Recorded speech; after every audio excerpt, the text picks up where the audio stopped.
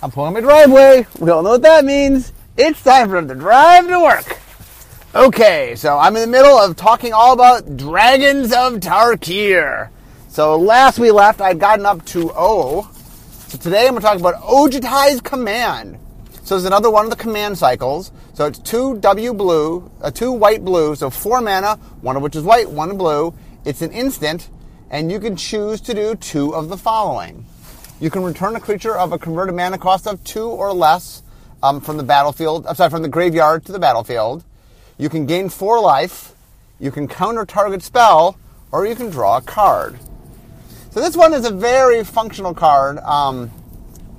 The fact that it lets you counter a spell makes this particularly good in a control deck, and white-blue is good at doing control. And it just has a lot of flexibility. Do you want to counter a spell and draw a card? You got to be, I have to say dismissed, but we just remade the card. I think kind of send. You can counter a spell and gain life. You can reanimate something. You can gain life and draw a card. There's lots of choices, and it was suited to go pretty well in a control-ish white-blue deck. So once again, the first 2 abilities are the white abilities. Returning a small creature from the graveyard to the battlefield and gaining 4 life, that's a white ability. Countering a spell and drawing a card are both blue abilities. So you got to do white-blue things. Next, Pitiless Horde. Okay, Pitiless Horde is 2 and a black, 3 mana total, one of which is black, for a 5/3 Orc Berserker.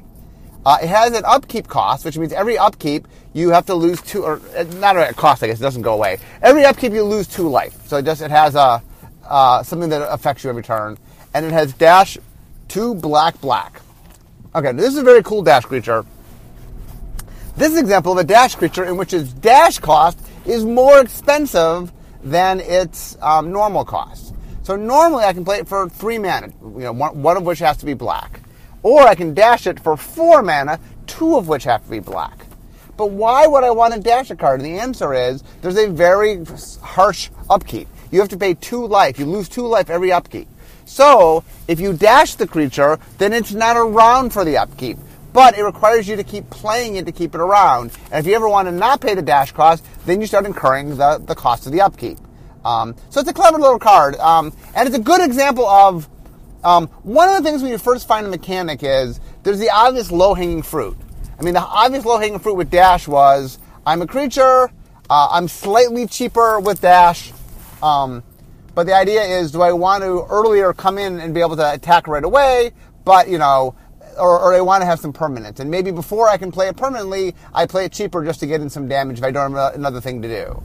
But as you start playing around with the mechanic, it's like, oh, well now we can start doing things like it has an enter the battlefield cost. Maybe your dash cost could be a little more expensive because you want to repeat the enter the battlefield cost. This card is a good example of, well, maybe there's a downside, and you want to circumvent the downside by using dash. It's a good example of how one of the neat things about doing card design is that you can take a basic premise and find a lot of different ways to make use of it. And so this was one of the ways that I thought was pretty clever was not the positive space of wanting to repeat it because you want to get something, but the idea of I avoid something. And that was pretty cool. Okay, next, Pristine Skywise. It costs 4 white-blue for a 6/4 dragon. It is flying. And whenever you cast a non-creature spell, you can untap it, and it gains it gains protection from the color of your choice. So once again, this is a white-blue dragon. It goes in a more control-ish deck, and its ability is a protective ability. So it has a non-creature. That's something that the Jeskai / Ojutai carry all the way through, is that they very much care about non-creature spells. And this spell is kind of cool. It's a 6/4. So basically what it can do is it allows you to both untap it and gain protection. Well, you could use it offensively to sort of give it vigilance and to make it harder to block, because if you have protection, you can't be blocked by creatures of that color. Or, and this is the way it's probably used more often, it can be used defensively, which means that it can be, you can use it to block. That I untap it, I can block something, then clearly I'm giving protection from the color that I blocked. Anyway, like I said, the ongoing challenge of Dragons of Tarkir was finding different dragons, giving them different feels, and making sure different color combinations would go in different decks and do different things. So this is a good example of, it requires a lot of non-creature spells. So, you can't just go in any deck, but in the white-blue decks that already has this sort of theme, it can reinforce that theme. And is also the kind of card that you don't need a lot of creatures in this deck. This is the finishing creature. If you can get this creature out and have a bunch of spells to protect it in your hand, this creature can go the distance. Okay, next, Profound Journey. Profound Journey is a sorcery, costs 7 mana, 5 white. Return target permanent from the graveyard to the battlefield, rebound. So this card is interesting. Every once in a while what happens is I'll get chatted by the developers across the way, because the way we sit in the pit is the designers sit together, and then right across the way is the developers sit together. So we can, like literally, my desk is butted up against Eric Lauer's desk. I'm the head designer, he's the head developer. So whenever developers have questions, they always come to me, and a very common question they'll ask me is color pie things. So the big question about this card is, can white get back anything from the graveyard? And so we sort of went through, well, actually the question was, what color can get back anything from the graveyard? So we sort of examined it. It was like, okay, white can get back creatures from the graveyard. More often it gets back tiny creatures, but it has gotten back larger creatures before. We've definitely had angels and things that have gotten back creatures. It can get back enchantments. It can get back artifacts. It doesn't normally get back land, although land is probably the least useful thing with this. So, although technically you can get back land, it's not something you do very often. And then Planeswalker, we hadn't really defined what reanimates the Planeswalker. So the question was, could this do it? I'm like, well, if any color is going to do it, I guess white makes the most sense. It's the one that already can do, 3 of the 5 things it needed to do. And okay, I guess, big question is whether, once you make a card like this, did this define reanimating a Planeswalker? Is that now a white thing? Or it's like, well, we let white at this one card, and later on, if we make a clean reanimate spell, maybe we put that in a different color. I'm not sure. I felt it was okay in white for this particular card. It is pushing things a little bit. It's a rare card, and it's what I call bending the color pie. It's not really breaking it, but it is definitely stretching things a little. But it's a pretty cool card. Okay, Quarcy Deceiver. So Quarcy Deceiver costs 1 and a blue, 2 mana total, 1 of which is blue. It's a 0/4 and Naga Wizard. You tap to add 1 colorless mana, and you can spend it. You can use that mana to play a face-down creature, to play the mana cost to turn a face-down creature face up, or to pay a morph cost. So some people are confused by those last two. Aren't those the same thing? Isn't a morph cost something that turns things face up? And the answer is it is, but also we wanted to cover Manifest, which also turns face cards face up. So we wanted to be clear that you could turn Manifest cards face up. And then we were unclear whether or not if we just said that, it would be clear that meant morph, so we listed them all out. So essentially the idea is, one of the things we let blue do is blue has access to colorless mana that is used for very specific things. Usually in relationship with artifacts. That's the most common place we give blue access to colorless mana. But colorless things, we're like, okay, blue messes around in the colorless space. Okay, we let it do artifacts. In a set in which there's a colorless matters theme, as far as mana, because of the face-down morph creatures, like, oh, okay, we'll let blue do that. A lot of people don't. It's funny. A lot of people don't think of blue as producing mana, but we do let it produce colorless mana. It's something that we don't do all the time because we kind of need a set that access to colorless mana means something. So usually it shows up more often in artifact sets or colorless sets. But it is something we let it do. Also, Naga, by the way, while I'm talking about a Naga. So one of the big complaints we got from Naga was, why wasn't it a snake? Nagas are snakes. I have a snake tribal. Magic has all these cards that care about snakes. Why wasn't it snake? So one of the things in general that we tend to do is we try to figure out whether it makes more sense to use the generic pre-existing magic word or whether it's evocative enough that we want a new word. So it came up a lot. Like, for example, Minotaur is a similar thing. Do we use cow warrior, or do we just say Minotaur? We tend to err toward the word when we think the word itself has some meaning. But I think Naga got into interesting space that we hadn't really thought about before, which is Naga is a pretty cool word, but there's not a lot of cow tribal. I guess Magic has had a few cows, especially in the unsets, but there's not a lot of cards that care about cowness, if you will. Where there actually a number of cards that care about snake. And so we took something that was a snake, and there's a lot of people that, for example, I know have like Commander Snake decks and things, and I think the problem here was Naga is a cool word, but snakes do mean something, and so I think in the future something for us to think about, which is when choosing the words, how often does that word matter? I will say the more powerful the word is, the more evocative the word is, the more likely we're going to choose the word. There was some talk of should it be Minotaur, should it be cow, and I'm like, it should be Minotaur. Minotaurs are technically it's a bull man, whatever, but, cow warrior just doesn't sound as cool as Minotaur warrior. So, anyway, it's possible with Naga we went the wrong way. I get a lot of complaints about it, and I see what people are saying is, hey, you have Snake Tribal, and there's a lot of Snake Tribal cards, and, it's a lot of the colors are in the right place to help you with the Snake Tribal. Why couldn't it be snakes? So, anyway, that is my Naga talk. Okay, next, Rakshasa Gravecaller. 4 and a black for a 3/6 cat demon.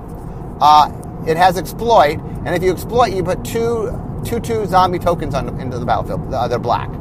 So the interesting thing about this is you have to sacrifice a creature with exploit, but it gets to become, you get 2/2 zombies. So it's really a no-brainer. If you have anything that's smaller than a 2/2 or smaller, I'm just upgrading. I mean, I guess the 2/2 can have abilities, but assuming you don't have abilities you care about, anything 2/2 or smaller, you just get to upgrade into not just a replacement 2/2, but another 2/2. And even if you have like a 3/3, some of the times you want 2/2s instead of a 3/3. Not always, but sometimes you do. So anyway, this is an interesting card. This is definitely an exploit card that makes it a little easier to exploit things. One of the things in general that we were worried about exploit is a very spiky mechanic in that you have to be willing to sacrifice a creature to gain something. And we know a lot of players not particularly fond of sacrificing things. I don't want to lose my stuff. I like my stuff. Now, the nice thing about exploit is you're getting something for the sacrifice. So hopefully it's like, okay, well, you're losing a creature, but you're gaining something. This is the kind of card we made for the players that are a little more hesitant to use exploit, because this card says, look, I'm going to replace the thing you sacrifice, and I'm going to give you another creature. So if you have like a 1/1 you sacrifice, that 1/1 becomes a 2/2, that seems good, and hey, I'll give you another 2/2. So this is a card with exploit that really sort of makes you feel not so bad about second creature, because you're gaining creatures. Also, another funny story is, so Rakshasa, I had a hard time saying that the cat demons. It is a hard word to say. With over 16 months working on the set, I finally got to the point where I was able to say it without messing it up most of the time. And the team, they thought it was really funny that I cannot say the word. And so they would design, playtest names would include it all the time. Even on cards that weren't necessarily cat demons. Rakshasa's Bane or whatever. They would just use it whenever they could to try to get me to say it because they thought it was funny how hard a time I had saying it. In fact, I think there's a video when I was doing inside R&D for Khans of Tarkir where I was messing it up during the video, and I think they showed it. I think they showed me messing up a bunch of times. Anyway, so some of the games we play in R&D. Okay, next. Revealing Wind. It's a green instant. Costs 2 and a green, so 3 mana total, one of which is green. You prevent all creature damage, so it's a fog. And then you get a look at any face-down attacking or blocking creature. So one of the things we find about doing Morph is some players really have fun sort of exploring Morph and trying to figure it out, and when do they play it, and how much mana do they have up. Other players, like, they don't know, and they don't feel that they can figure it out. And they're happier if we could just give them some tools to peek. So what we tend to do is we put the tools on cards that are a little weaker. It's more fun for, like, sort of high-level limited play if you're trying to figure out what's going on instead of just easily being able to look. So the cards we make where you can look tend to be slightly on the weaker side just because we know there's players that want to look, but the players that want to look and not figure it out tend to be a little less experienced. So to allow the sort of higher end player in limited to figure it out, we don't give them easy spells to do that. There's good examples like Fog, 3 mana Fog, not the greatest spell. But Fog is very popular with a less experienced player, and this is kind of like, to them, it's like, oh, I get a Fog, I love Fogs, and oh, I get to see what the things are. Okay, and they'll put it in their deck. One of the things that's important, by the way, I should stress this, I talk about this all the time, but is you have to design the game for lots of different kinds of players. There is a kind of player who this card is very comforting for. That they're excited to see this card. They want to play this card. And that just because this card is not the optimal play from a high-level if you're trying to win the highest percentage of games possible. But the point is that's not how everybody plays. Everybody's not trying to maximize every choice. They're trying to have fun and play a game and enjoy themselves, and that we don't need to make every card for the highest level tournament player. Not that we can anyway, but there's also players that just like, you know what, I like this effect. It makes me happy. That's okay. Part of designing a game is not optimizing all the time. What you're trying to do is make every player have an experience that they enjoy. Some players enjoy maximizing and trying to do the best they can do and winning everything. That's the Spikes of the world. But that's not every player. And so you don't need to maximize every card for the Spikes in your game. Not every player is trying to shave the edge of everything. And making some cards that players will enjoy playing, even if it's not the right play from an optimal standpoint, that doesn't matter. It's the right play for them. Are they having fun? One thing to remember is winning is not the goal of the game. It's the goal. As a goal. But the goal for a game designer is to make a game that your players enjoy playing. And that them winning is not key necessarily to them enjoying it. So part of what you want to do is make sure you are making things that enhance the experience for them. And it's very easy to fall in the trap of thinking of, players play a certain way, so I need to make all the cards for that style of player. And the answer is no. Magic has many ways to play it, and many kinds of players who play it. And so our job is not to keep making the same thing time and time again. Our job is to make different things that make different kinds of players happy. And this is a perfect card of which it'll get poo-pooed. People reviewing the set will say it's a bad card, you shouldn't play it. But there are a lot of players in which this is an awesome card for them. It makes them happy. It takes some tension they have, it relieves the tension, and it helps them play the game the way they want to play it. There's nothing wrong with that.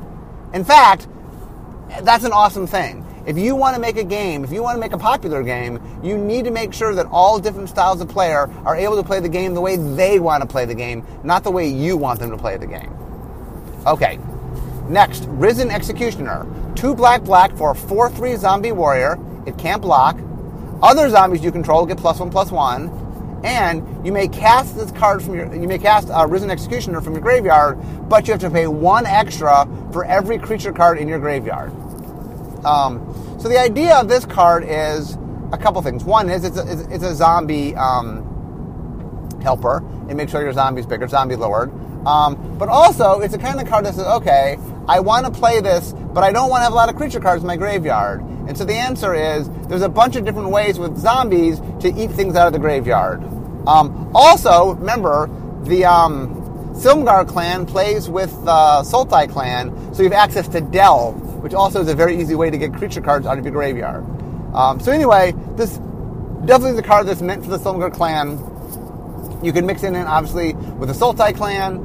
It helps your zombies, but it requires a little bit of maneuvering around, because to maximize this card, you need to make sure you have ways to get rid of your graveyard. But there's a bunch of ways to do that. There's even ways to do that work with a zombie deck. So this does click into something that's already pre-existing. Next, Ruthless Deathfang. 4 blue-black for a 4/4 dragon. So it is a Silumgar dragon, blue-black. So 6 mana, 1 blue, 1 black, including 1 blue and 1 black. 6 total. Flying. Whenever you sack a creature, target opponent sacks a creature. Okay, so one of the things we wanted to do is make sure we made dragons in each color that rewarded you for the style of play you're playing. Well, one of the things blue-black, its mechanic is exploit. So it is sacrificing a lot of creatures for advantage. Well, this card says, hey, if I'm sacking creatures already, why don't I take extra advantage of that? So this card does, it says, okay, whenever I'm sacking a creature, and I have a deck where I'm going to sack creatures, my opponent has to sack a creature. So this becomes a creature kill spell, but only a creature kill spell when your deck is doing the thing that blue-black wants you to do, which is sacking a lot of things yourself. Next, Salt Road Ambushers. It's 3 and a green, so 4 mana total, 1 of which is green, for a 3/3 Hound Warrior. It's one of our dog people. Whenever another permanent turns face up, if it's a creature, it gets 2 +1/+1 counters. And it's got a Megamorph of 3 green. So this is a 3/3 creature that you can Megamorph into being a 4/4 creature. And then once its face up, it rewards other cards. So I talked about how we made a blue-green deck that really rewards you for morph. And this is definitely an example of that, of a card that says, hey, play a lot of morph cards in your deck. I'll reward you. The reason it says, by the way, creature, is there are ways to turn things face up that aren't creatures. For example, back in Future Sight, we made a few cards that were face-down cards that have morph that weren't creatures. And so I think there's a bunch of other ways to get things face down that aren't creatures, so this just sort of emphasizes that if it's a creature, it gets 2+1/+1 counters. This also, by the way, interestingly, it plays well in a morph deck. It also plays nicely. There's cards in Dromoka or Abzan that reward you for having +1/+1 counters. So this card also allows you to sort of crisscross those strategies where you could have cards that care about +1/+1 counters and play with morph things that when they turn, or morph or megamorph or manifest, that when they turn face up, they can get counters. And so it allows you to take two different strategies and sort of link them together. We call these linking cards. They're pretty important, where you say, oh, I have two strategies, so what I'm going to do is make sure that my two strategies can interlink with each other. So if I play this card, I can take strategy A and strategy B, and now both of them go in the same deck. Okay, next, Salt Road Quartermafters. 2 and a green for a 1/1 human soldier. It enters the battlefield with 2+1/+1 counters, so it's really a 3/3. For 2 and a green, you can remove a +1/+1 counter to put a +1/+1 counter on target creature. Hey, it's a spike! So spikes were this card that I made. There was one of them in Tempest, and most of them were in Stronghold. They were creatures that came into play with +1/+1 counters, and then you could spend mana to move them to other creatures. Spikes were a little bit cheaper to move, but that ability definitely was a little on the strong side. So it's a spike. It's not called a spike. It's not spike creature type. But basically, it comes with +1/+1 counters, and it can move them. Now, this particular card doesn't have tons. It only gets 2 +1/+1 counters. But there's a lot of ways in the set, especially with Bolster, by the way. One of the neat things about this card is you can move the counters. It becomes a 1/1, and then you can. It's the lowest toughness creature. You get a Bolster onto it. So this is kind of cool. Did I say lowest toughness? It's Bolster, lowest power, lowest toughness. I'm blinking right now. It's one or the other. But if it's a 1/1, it's both. So, anyway, I'm forgetting. Next, Sarkhan Unbroken. 2 green, blue, red. So it's 5 mana, one of which is green, one of which is blue, one of which is red. It's a Planeswalker, obviously. So +1, you get to draw a card and add 1 mana of any color to your mana pool. For -2 loyal. Oh, I didn't write what it is. I have a bad habit of not writing starting loyalties when I write Planeswalkers. I don't remember starting loyalties. I think he costs 5. He's got a -8 loyalty. I'm guessing he's 4 or 5. I'm sorry. I have a bad habit of not writing loyalty down.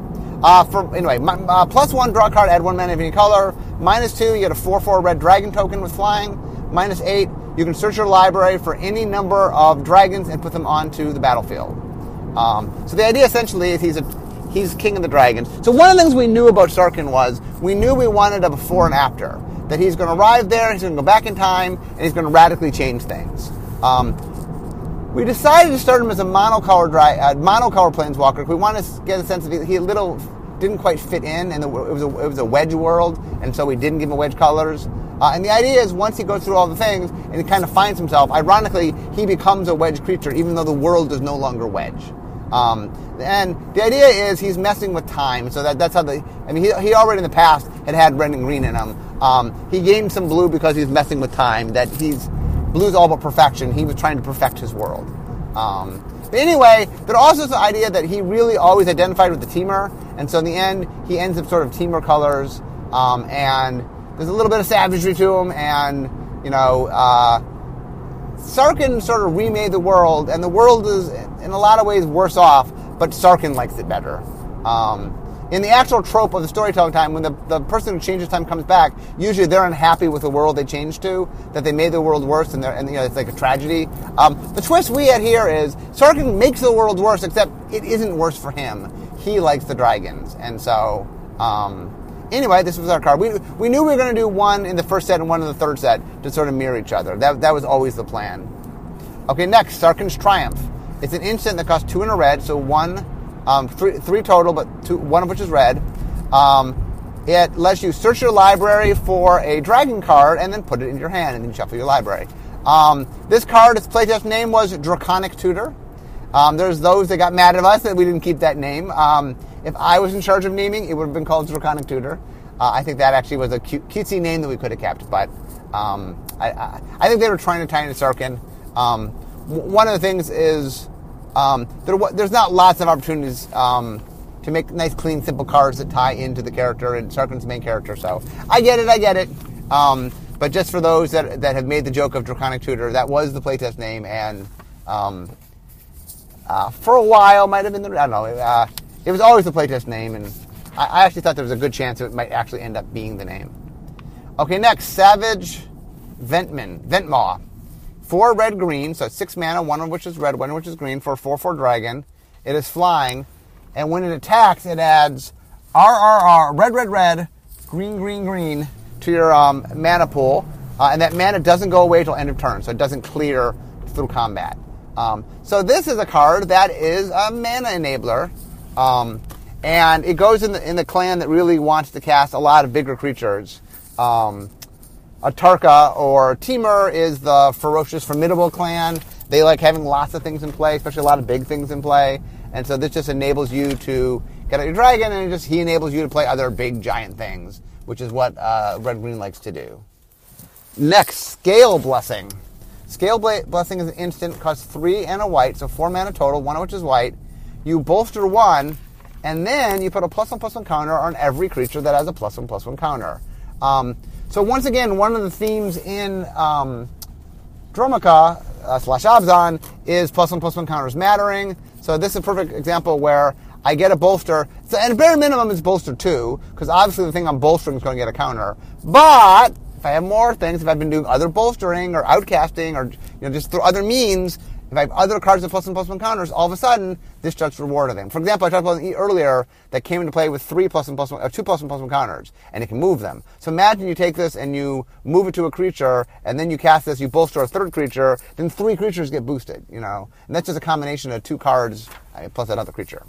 So, okay, next, Scion of Ugin, 6 colorless mana,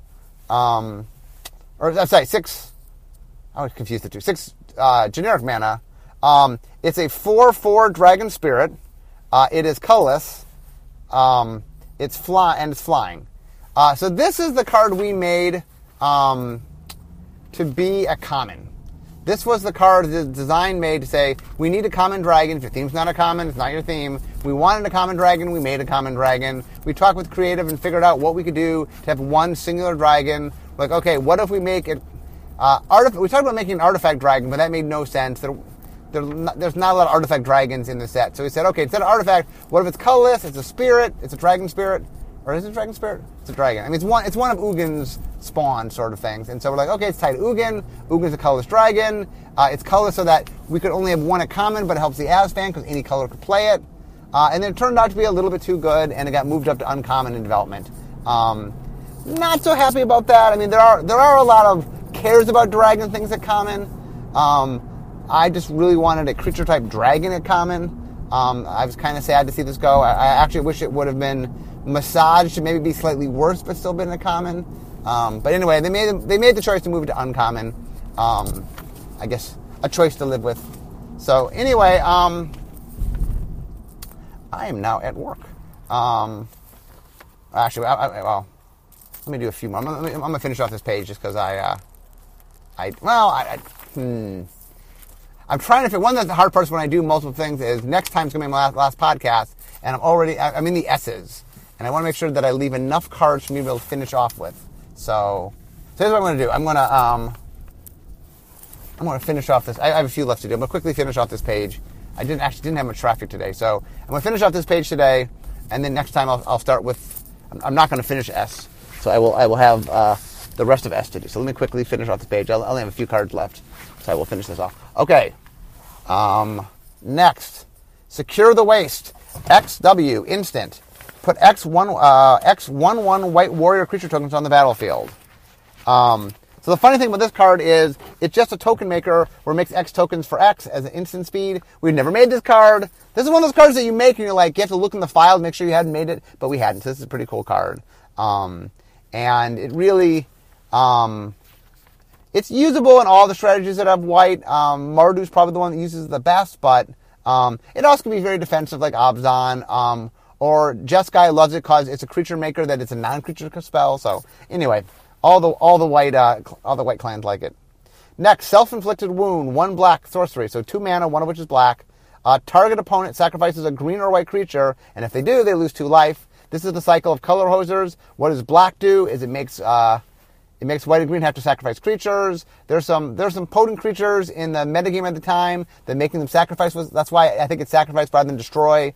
I believe that there's some stuff they wanted to worry about in the metagame, and so they fine-tuned it in development to make sure it matched the metagame. Servant of the Scale. It's a human soldier, costs a single green for a 0/0, though it enters with a +1/+1 counter, so really a 1/1. When it dies, you put X +1/+1 counters on target creature, each of the counters on this. So this is a little build me thing. It's like, okay, I'm a little 1/1. You could bolster me. You could help me with Outlast. Oh no, I don't have Outlast, but you can bolster me. Or there's other ways to stick +1/+1 counters on me, and then when I die, you get them all back. So this is a cutesy card of it wants +1/+1 counters, and then you can be aggressive with it because if it dies, you get to keep the counters that go somewhere else. Okay, Shaman of the Forgotten Waste. 2 and a green for a 2/3 human shaman. Tap, add 2 mana of any combination, but you can only use it to cast creatures. And then it's got Formidable, 9 green, 11 mana, 2 of which is green. Tap. All players' lives become equal to the number of creatures they control. So this is a pretty potent card. So this card, first of all, in the early game just helps you get things out because you can use mana to cast creatures. But in the late game, if you've done your job and played a lot of creatures and a board full of creatures, you get a reset life total to the number of creatures. So hopefully what happens is you get a reset. Hopefully you have a lot of creatures in play and you can reset it to a high number, and your opponent has less and you get to reset it to a lower number. Finally, the last card of today, and then we'll continue on to next time. Shore Crasher Elemental. Blue for 3/3 Elemental. Pretty good right there. In a mono blue deck. For blue, you can exile it and return it to face down. So you can sort of save it, because if you exile it, anything that targets it will get lost, because it loses any targets when it goes away and comes back. So this allows you to save it, but in saving, you make it a 2/2 creature. For 1 mana, you can give it +1/-1, or give it -1/+1 till end of turn. This is sort of what you use on shapeshifters. Morphling famously use this, so it makes things bigger or smaller. So it's a 3/3. You get to make it a 4/4 if it has Megamorph. So Megamorph for 4 and a blue. So for 5 mana, 1 which is blue, you can Megamorph it. That way it's a 4/4. If it's a 4/4, you can make it up to a 7/1 and down to a 1/7. So it can run the game, or up to actually a 0/8. You can go from a 7/1, you have to have at least 1 toughness or you die, a 7/1 up to a 0/8. So depending if you have enough mana, you can really make it lots of different sizes. And as long as you have a single blue, if it ever is in danger of being destroyed, you can exile it, turning it face down to save it. Now, then you have to Megamorph it again, so you have to go through the cost of getting it back up. But it allows you to save it, so that's a pretty cool spell. Okay, guys, it's pretty clear I'm up to S. So I believe I have one more podcast to talk about Dragons of Tarkir. So join me next time when I shall do so. But anyway, I am in my parking space, so we all know what that means. It means it's the end of my drive to work. Instead of talking magic, it's time for me to be making magic. I'll see you guys next time.